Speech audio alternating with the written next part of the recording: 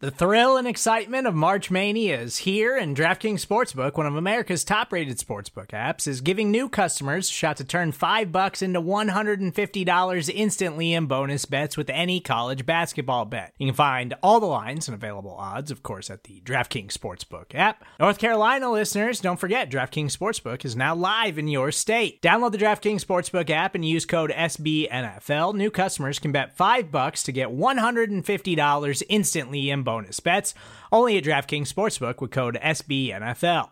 The crown is yours. Gambling problem? Call 1-800-GAMBLER, or in West Virginia, visit www.1800gambler.net. In New York, call 877-8-HOPE-NY or text HOPE-NY. In Connecticut, help is available for problem gambling. Call 888-789-7777 or visit ccpg.org. Please play responsibly on behalf of Boot Hill Casino and Resort. 21 plus, age varies by jurisdiction. Void in Ontario. Bonus bets expire 168 hours after issuance.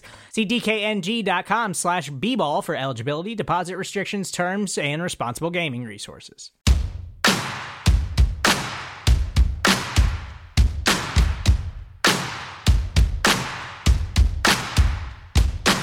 It's a Thursday here in Cowboys Nation, and you know what that means. It's time to get riled up on the Cowboys with my man, Tom Ryle, and your boy, Roy White, at RW3 on Twitter. You can find him at TomRyleBTB, and you can, of course, follow all the great work at Blogging the Boys, who powers this podcast, and we are also powered by our friends at SB Nation, talking about the Cowboys, and what a stinker we got just a few days ago, Tom.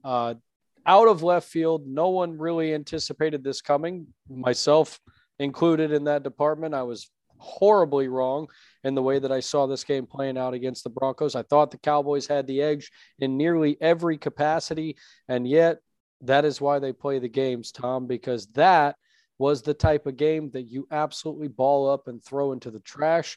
The Cowboys have done that, but we now have kind of a long way to go and some things to discuss as to what needs to improve going into a game that, again, they will be favored in and should win based on paper alone.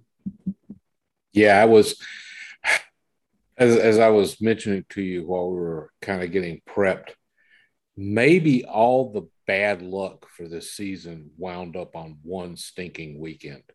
That should be the good hope, because if you try to figure out what didn't go wrong, well, all you can really come up with is maybe Micah Parsons and Leighton Vander Esch, because Parsons was just a monster out there. And Vander Esch had a very good game, at least as far as getting tackles and helping get some stops. Unfortunately, there were other problems that kind of negated some good linebacker play. So, there's a whole lot going on. But, of course, first, we do have a little bit of news from yesterday to cover. Absolutely. The Cowboys introduce a new kicker, or at least an old kicker whose name we'd heard before. I'll let you say his name, Tom, since I think you've got it mastered. Yeah, according to Michael Gelkin of the Dallas Morning News, it's Lirim Hajrullahu. Hajrullahu is how you're going to say that. Hajrullahu. Yeah, it's like I still stumble on it. I've been practicing it all day, and still Hajrullahu comes out. It doesn't roll off the tongue quite yet. Yeah. I think that was a signing that made most of Cowboys Nation go, well, at least it isn't Brett Maher. Because they had him in for the workout too. And apparently Hajrullahu made all 10 of his kicks. And interestingly enough, the Cowboys released a video of him making a 70-yarder with the wind and a 55-yarder into the wind, which were interesting because they were from directly behind the ball. And it showed how that football can move side to side on its trajectory. But I think that was done just to kind of make Cowboys Nation feel better about this. And, of course, as you mentioned, he'd been around the team during training camp. And they, looked at him one other time while Greg Zuerlein was having some trouble. I was a little surprised they didn't just sign him to the practice squad, which I hope they do after this. if Zerline is indeed back. But we're not sure what's going to happen with Zerline because it's a COVID question. And, we'll see about that. But it does look likely that we will be dealing with a new kicker. And here's hoping that it's kind of immaterial, as in the Cowboys get a 2-3 score lead and we don't have to worry about a last-minute field goal to pull us out of the fire. Yeah, that would be nice, but the kicking position has been somewhat material for the Cowboys this season. Game 1 in particular, it turned out to be material. And for Greg Zuerlein's purposes, and I guess for Haralahu's as well, the bar is not high. Greg Zuerlein is 14 for 18 on the season for a 78% field goal percentage.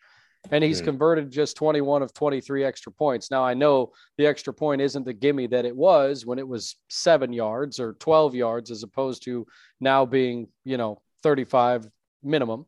But with that being said, he's not really been excellent in either category. So Hyralahu just really has to go out there and put his pants on one leg at a time and do a serviceable job for us to, not feel too anxious about him taking over for Greg Zuerlein. At least I don't, right? From an anxiety standpoint, that is the least of my concerns heading into the game against the Falcons. And I guess that is where we could kind of start this thing, Tom, because that is primarily what this podcast will be about today. What the Cowboys need to fix and how they can fix it. And with that, Tom has put together a list of the things he would like to see them do when they take on the Falcons this Sunday at noon at Cowboy Stadium. Will that be a home game, Tom? I certainly hope so. The Broncos fans travel well, and they came close to just taking that stadium over. Well, that orange stands out, by the way. Like you get more range when you wear small patches of orange, right? It looks like there's a lot more than it would be if that color were dark. Yeah, but we can kind of talk about that because I actually kind of touch on some of the issues with that, the last point, if we get to all of them. But the main thing, the big thing, the glaring one that stands out is we need Dak Prescott to get back to being the Dak Prescott that was playing so very well in the first 7 games of the season. He was horrible. That's the only way to put it. He had some help that we'll also talk about, but he was missing throws. He was making bad reads. He was dealing with a lot of pressure, yet another issue that we'll have to get to, but he just was off. And you have to wonder if there was a combination of things. We know he was coming back from the calf injury. He had only practiced 1 week prior, the week prior to this game, while he was rehabbing or resting his calf. And he definitely seemed to have a ton of rust on him. And then, there was the fact that, sadly enough, he lost his grandmother and also had to go through the anniversary of his mother's death during the time when he was recovering. So it may have taken him a while to get his head around everything. And I don't know what went into it, but it's got to be fixed. And, that kind of brings us to something that was very controversial at the time. The coaching staff elected to keep Dak in the game all the way, even when it was a 30-point deficit. There was no chance the Cowboys were going to pull it out in under 7 minutes left in regulation. Okay, and but could you see McCarthy's reasoning, though, that he gave? And the reasoning he gave was we needed the work. We didn't look sharp. We didn't look crisp. And where else are you going to get game type situations than in an actual football game? That's exactly where I was going. Dak started making good throws in those last 2 drives that did wind up in touchdowns, meaningless touchdowns, but he still was connecting with his receivers. He converted some 3rd downs, which the Cowboys, prior to that, they'd only converted 1 of 13 3rd downs and 0 for 4 on 4th downs. Finally, they were sustaining drives. It was a 75-yard and a 65-yard drives that they went to get those touchdowns. That, I think, is exactly what McCarthy was looking for. Maybe Dak got things back under control, got himself settled down, and now he can go through a normal week of practice and come back to being the player he wants to be.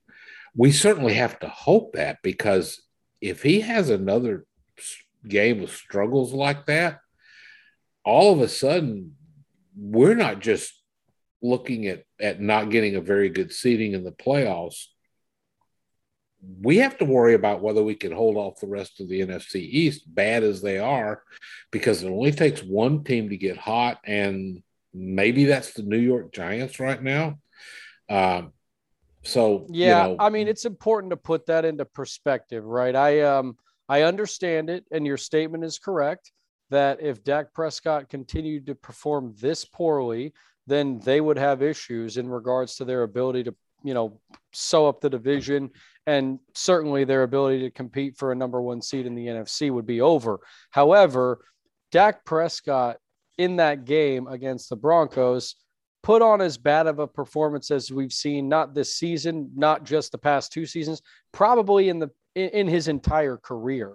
And when you look at, one of the ESPN ratings, right, QBR, which tries to relate kind of a quarterback's overall performance within the game, within the clutch positions of the game, and the positions that matter, right, that determine the outcomes of the game.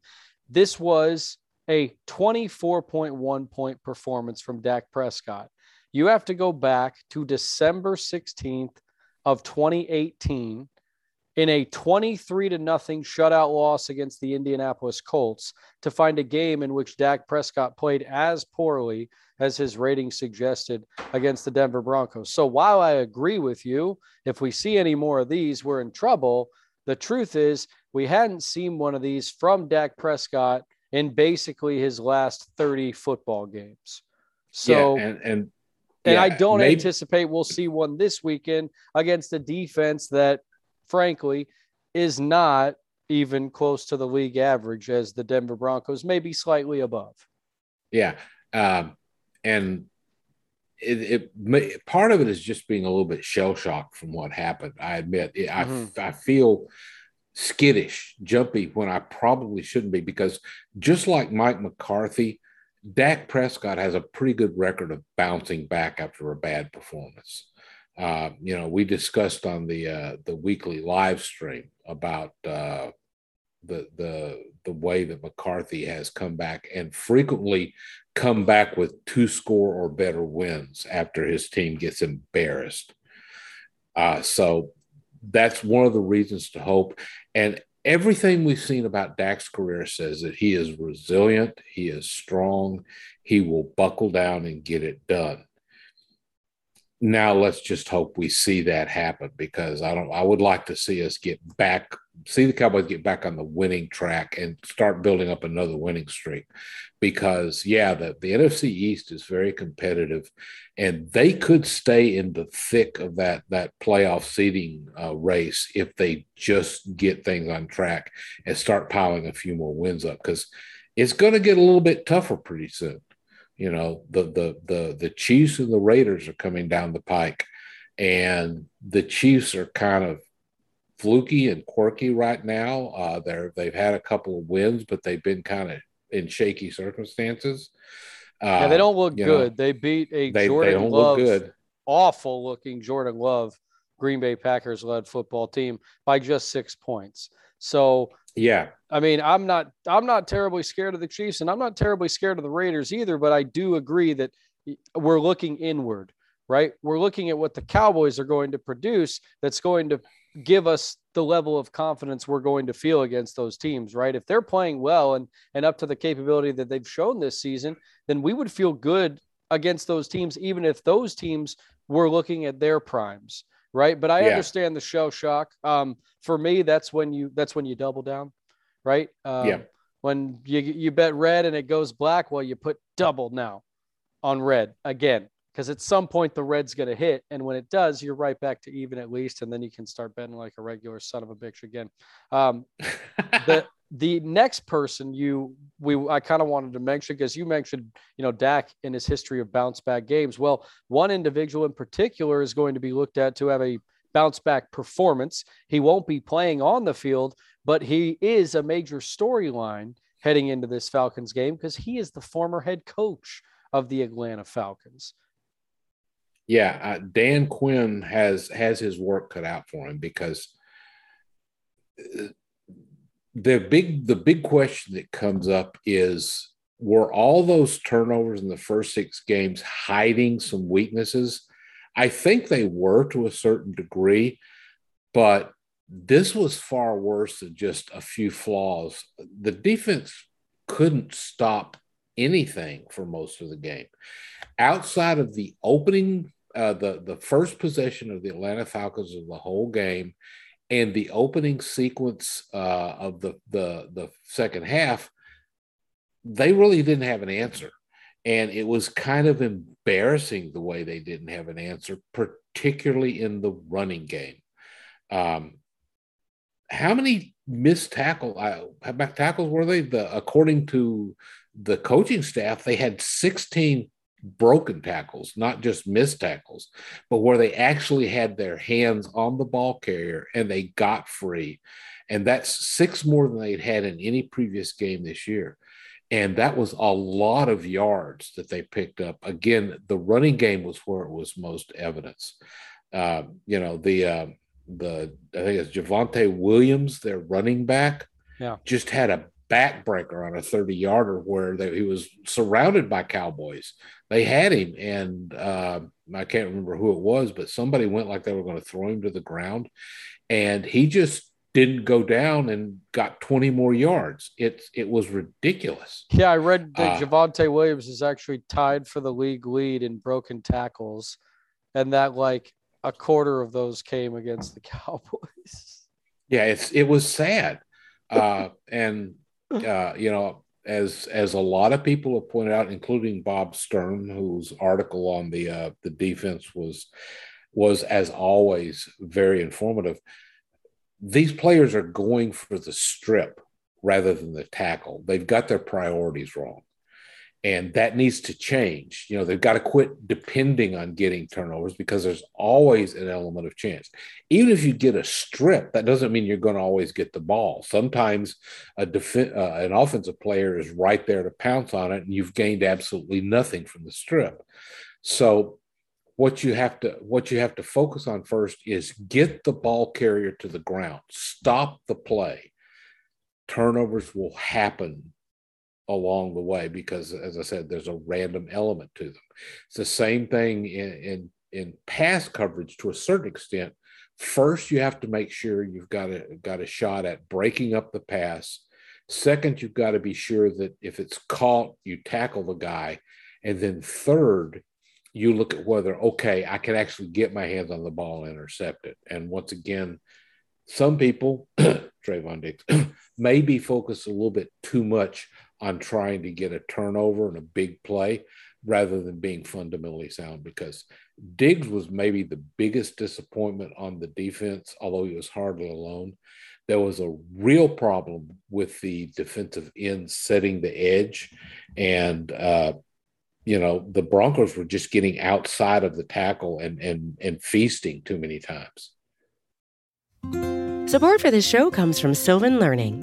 As a parent, you want your child to have every opportunity, but giving them the tools they need to tackle every challenge, that takes a team. Now more than ever, educational support tailored exactly to what your child needs can make all the difference. That's why parents have trusted Sylvan Learning for 45 years as the ultimate teammate in their child's educational journey, instilling in them a love for learning and a passion for reaching the next level. And Sylvan's Insight Assessment can identify gaps in learning and areas that could be of concern for your child. It's a 360-degree view into your child's learning that you can't find anywhere else, and helps ensure that your child didn't miss something in school that might put them at a disadvantage in the future. And right now, it's the best price of the year at $29. Go to sylvan29.com to learn more and get your child's assessment for only $29. That's SYLVAN 29.com. And Diggs' performance was one of several surprising performances that the Cowboys put up. Defensively, I don't blame them for taking the approach that they did, right? I mean, it's worked for them up to this point. And I think if we're being honest with ourselves, we understand that this defense is not a great defense. It is not a defense that's going to be capable of preventing these types of drives. What they have done and what they had done prior to that game, though, is force a considerable amount of turnovers. And in the spots that they forced them in, either deep in their opponent's end or deep in their own end, right, where the turnover then took automatic points off the board. What was going to be 3, what might have been 6, now all of a sudden turned into nothing. That has buoyed the way that they have appeared. Right. In addition to that, the huge leads that the offense has put up in several of these games has allowed them to kind of take that approach even more so. But when they get into a game where it's tight, right, the New England Patriots game, for example, they gave up 29 in that game to a fairly pedestrian offense. They gave up 30 to a fairly pedestrian Denver Broncos defense. If they don't get turnovers, in my opinion, you kind of have to be of the expectation that they might give up 28 to 30, right? If they don't get turnovers, it's just, can they get those turnovers to make the difference? And here's hoping that against Atlanta, Dan Quinn, with some special knowledge of having seen Matt Ryan in practice for several seasons in a row, right? Seeing him up close, his tendencies, I gotta hope that he has something special planned for him. And I'm really wanting to see whether or not he will allow Micah Parsons and Kyle Pitts to renew their high school rivalry. They played against each other in Pennsylvania. Pitts and his high school team actually won the state 5A title over Micah Parsons and his team 5 years ago. So I'm sure Parsons still has that on his mind. And it would be said fun. as much. Yeah, it'd be fun to see another round between those two and to see how Dan Quinn is going to, use Micah Parsons in that game, because he will be a major factor and a major weapon for them. Micah did say that game still hurt to this day. So, I think he's going to be out there trying to do something. And one thing that should be stated, that the defense had an additional thing to overcome. They were on the field for over 41 minutes of playing time. That's just ludicrous. When you're spending twice as much time on the field as the opposing defense, you're going to be exhausted. And, they still should have done more, especially earlier when they were fresher. But that wears a team down. It does. You have to believe that. And, there were certainly some emotional impacts from, the failed punt block and the fact that they couldn't convert after they got the brilliant 3-and-out at the start of the game. They still have to find a way to start being more consistent. And I think playing some more fundamentally sound football is going to be a real focus this week for the staff. Oh, it'd be great to see after what we saw, a week ago. The fundamentals will be fully on display, and hopefully Quinn will be hammering those home for his units. On the offensive side, we do, and we haven't mentioned it yet, but Dak Prescott should be a little bit more comfortable with the return of Michael Gallup, another weapon on the outside who's expected to return this week. But who's not returning? Tyron Smith.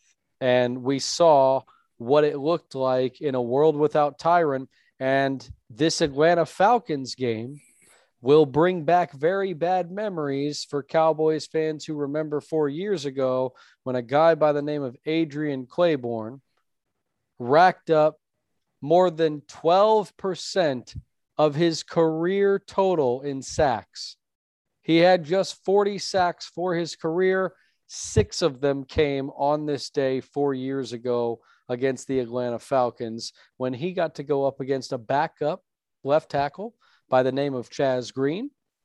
And then once Chaz Green got pulled, he got to go up against a secondary backup tackle by the name of Byron Bell.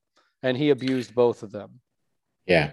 And let me say right now, I understand that a lot of people were very disappointed in how Terrence Steele played.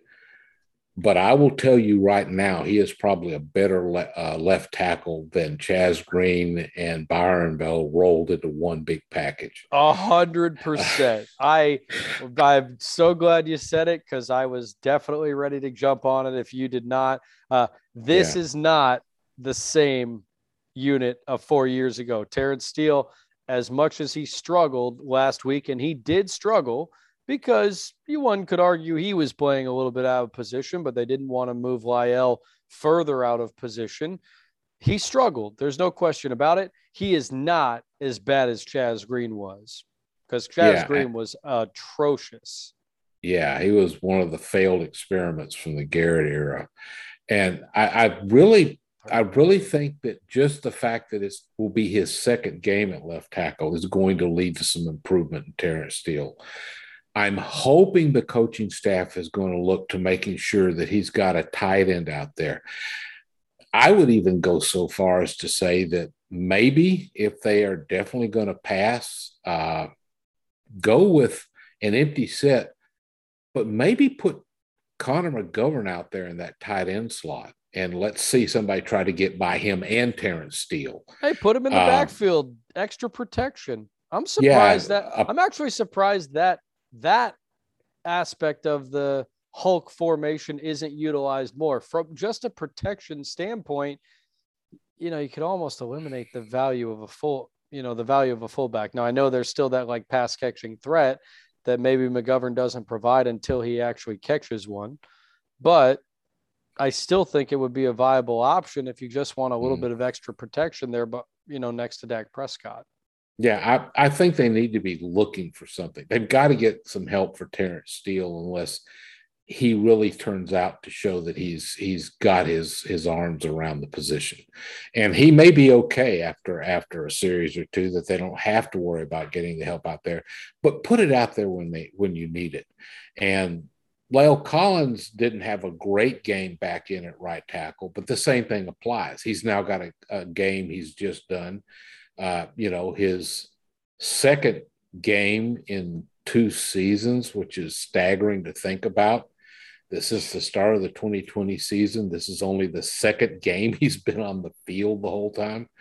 And so hopefully he will step it up a little bit as he gets more of the rust knocked off of himself. So yeah, they have to make it work, because despite everybody wanting to shuffle everything around and come up with all kinds of creative solutions, I think this is the only logical lineup they can come up with, because you can't just plug offensive linemen in a random position and expect them to play well. Each position has very specific things about how you play it, certain techniques, and not everyone can switch back and forth. There are a few rare players who can comfortably switch from left side to right side or from guard to tackle or vice versa, but they are rare, and I don't think the Cowboys have a whole lot of them. Terrence Steele has taken snaps before at left tackle, at least in preseason and practice, because I think they hope for him to maybe be the swing tackle for the rest of the year if Tyron Smith can get back in. And in the meantime, I think he's going to be the starter at left tackle until Tyron is ready to go. And I agree with what you're saying there. I mean, I think this is the best option of not great options that they have. The fact that Nsekhe is really not become what they had hoped has thrown quite a large monkey wrench into this into this situation. In addition to that, right, the fact that really none of the offensive linemen that they've taken in this most recent draft have panned out to be anything just yet, right? Farniok hasn't really made any headway. We know Bell and his situation, or Ball rather, in his situation, and he's been injured this whole time, so he's not really going to be seeing anything in 2021. That part, I guess, has been a little bit difficult because now that one loss, one Tyron or Zach or Lyle going down could mean some trouble for the unit going forward. So it'll be interesting to see how they address that. But again, a nice opponent to be addressing that against when, this is an opponent that gives up the 8th most rushing yards in the league. So yeah, and it's interesting because the Broncos gave up the 8th fewest so far this year. So if essentially they flipped the script in that particular aspect. So yeah, hopefully we're going to see the running game get back on track, because the Broncos announced beforehand that that's what they were going to do. Mm-hmm. And now they've got a chance to get that back on track, which in turn should take some pressure off of Dak having to do it all with his arm. And it all should flow together and kind of supplement each other. And then hopefully they stay on the field longer so the defense isn't out there getting worn out and on and on.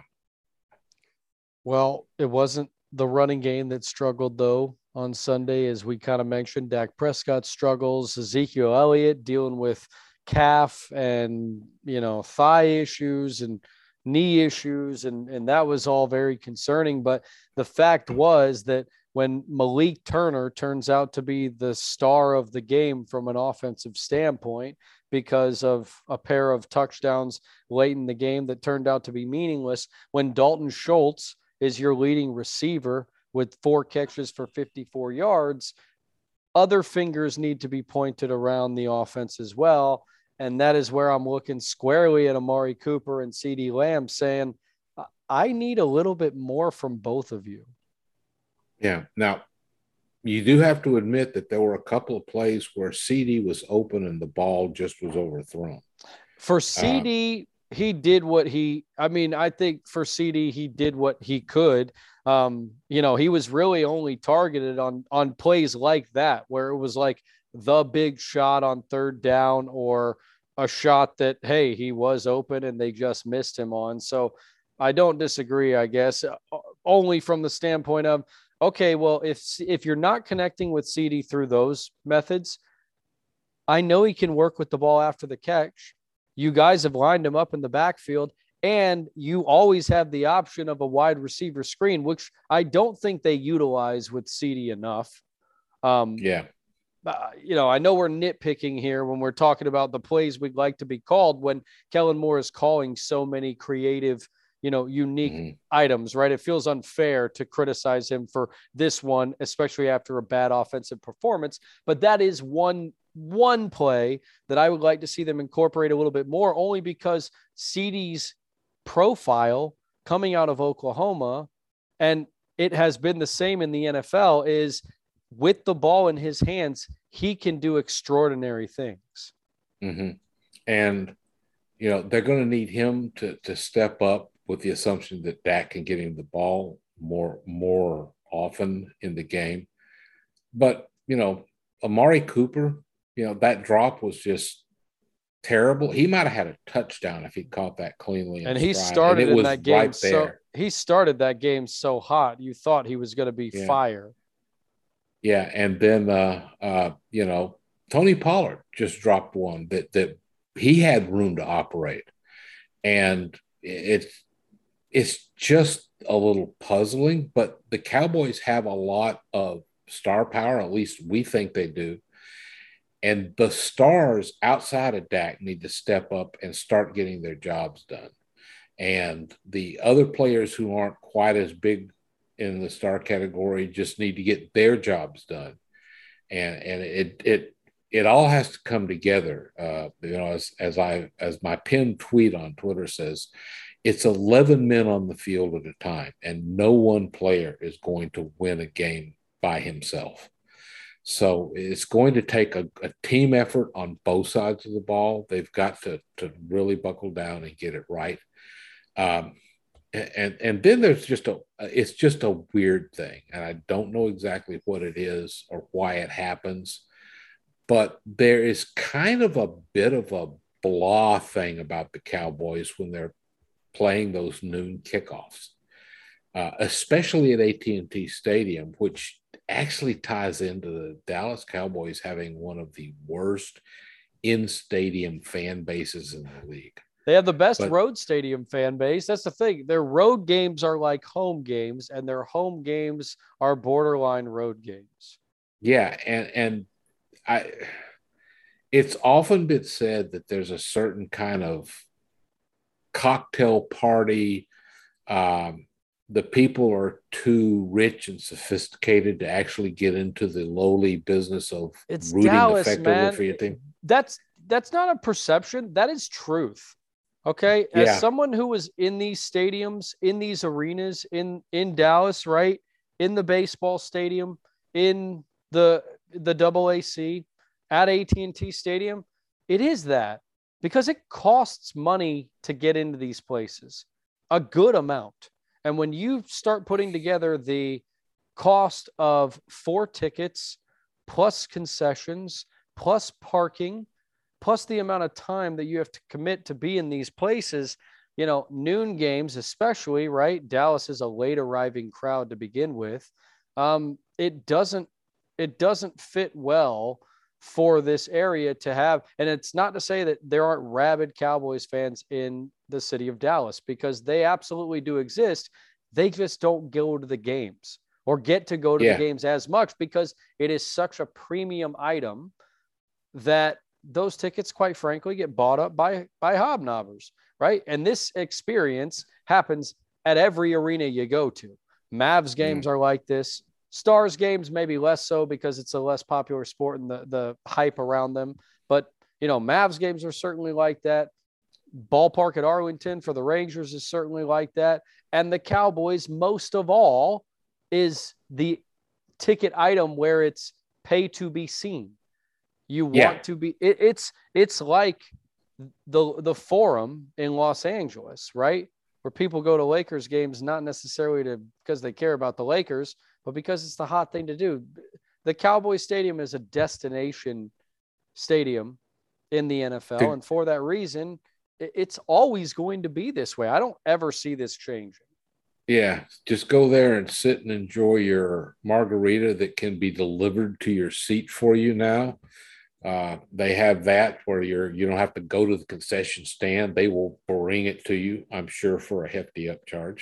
Oh, yeah. But the Cowboys have to find a way to deal with this. And the main way to do that is they have to make sure they take, if it is one of those heavy opponent crowds where a lot of fans for the other team have bought up the tickets because it's a once in a blue moon thing, like it was for the Broncos fans to come to AT&T Stadium and be there, then they have to take those people out of the game fast. And so you can't do anything about the crowds, because Jerry Jones is certainly not going to lower ticket prices just to get more of the blue collar fan in there who would hoop and holler and know that you make noise when the other team is trying to make a third down and shut up when your quarterback is trying to call out signals, which they don't get at all.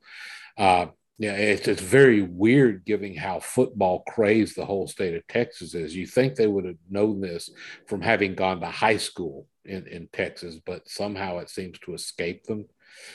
So the players and the coaches can't control that. They can only control what they do. And the key, I think, is they have to get out there and get a lead and see if they can take control of things. And so it doesn't really matter that much. So, it's just a weird thing, but those were kind of the 5 areas I came up with, which they're kind of broad and do kind of encompass a lot of the other sub things that happened. Did you have anything else that you saw that might need to be brought up? Well, I actually wanted to just ask, because Mike McCarthy made a comment earlier this week that I chuckled about and that he chuckled about, right? And that was in response to Vic Fangio, who said that, the league just hadn't played the Cowboys right yet. And Mike McCarthy tongue-in-cheekly replied, I hope to see that same thing again, right? I hope someone tries to roll out against us what the Broncos did. My question is, do you believe him when he says that Mike McCarthy and company, right, Kellen Moore included in that, will have an answer the next time they see this type of defense, and they will know how to attack it? I tend to think so, just because I don't think Dak Prescott is going to have another game like that anytime soon, which is where it started. We mentioned how I think the offensive line should be a bit better this week just from having gotten the game under their belts in that configuration. The defense is a little harder to say, but they have a lot of things that they can throw up there and show them that they did wrong to work on. And I'm sure they're going to be doing a lot of extra tackling drills this week. At least I know if I was Dan Quinn, they'd be out there tackling pretty much the whole time for at least one practice. And that's less all we'd punching work on. Drills, you mean? Yeah, less punching drills, more wrapping up and get them on the ground. Get those little dummies out there that sit upright. And those things, I would be telling them, if those things aren't broken by the end of this practice, you are going to pay for it, So, they can't make them run laps anymore, I guess. But, they need to have something to do. And what does Dan Quinn need to hold the Falcons to win his part of the revenge game? And how do you think this game will play out while we're on it, since we're to the prediction portion of the pod? I think he needs to keep them down a little bit, but I think that the offense is going to have a nice big bounce back. So the final score may not really reflect how good a job the defense does, because I think the Cowboys are going to put up about 38 points on this. And I can see the Falcons getting to like 23. So we'll call that 38-23 is going to be my prediction, just because I think we're going to see out of the Cowboys this week what we thought we were going to see last week. I love it, Tom. And I am going to go back to my tried and true tested strategy, my gambling strategy. When you lose big, you go even bigger the next time around. I said the Cowboys would put up 30 against the Broncos. It was the Broncos who put up 30. Well, you know what? I'm going back to the well, Tom.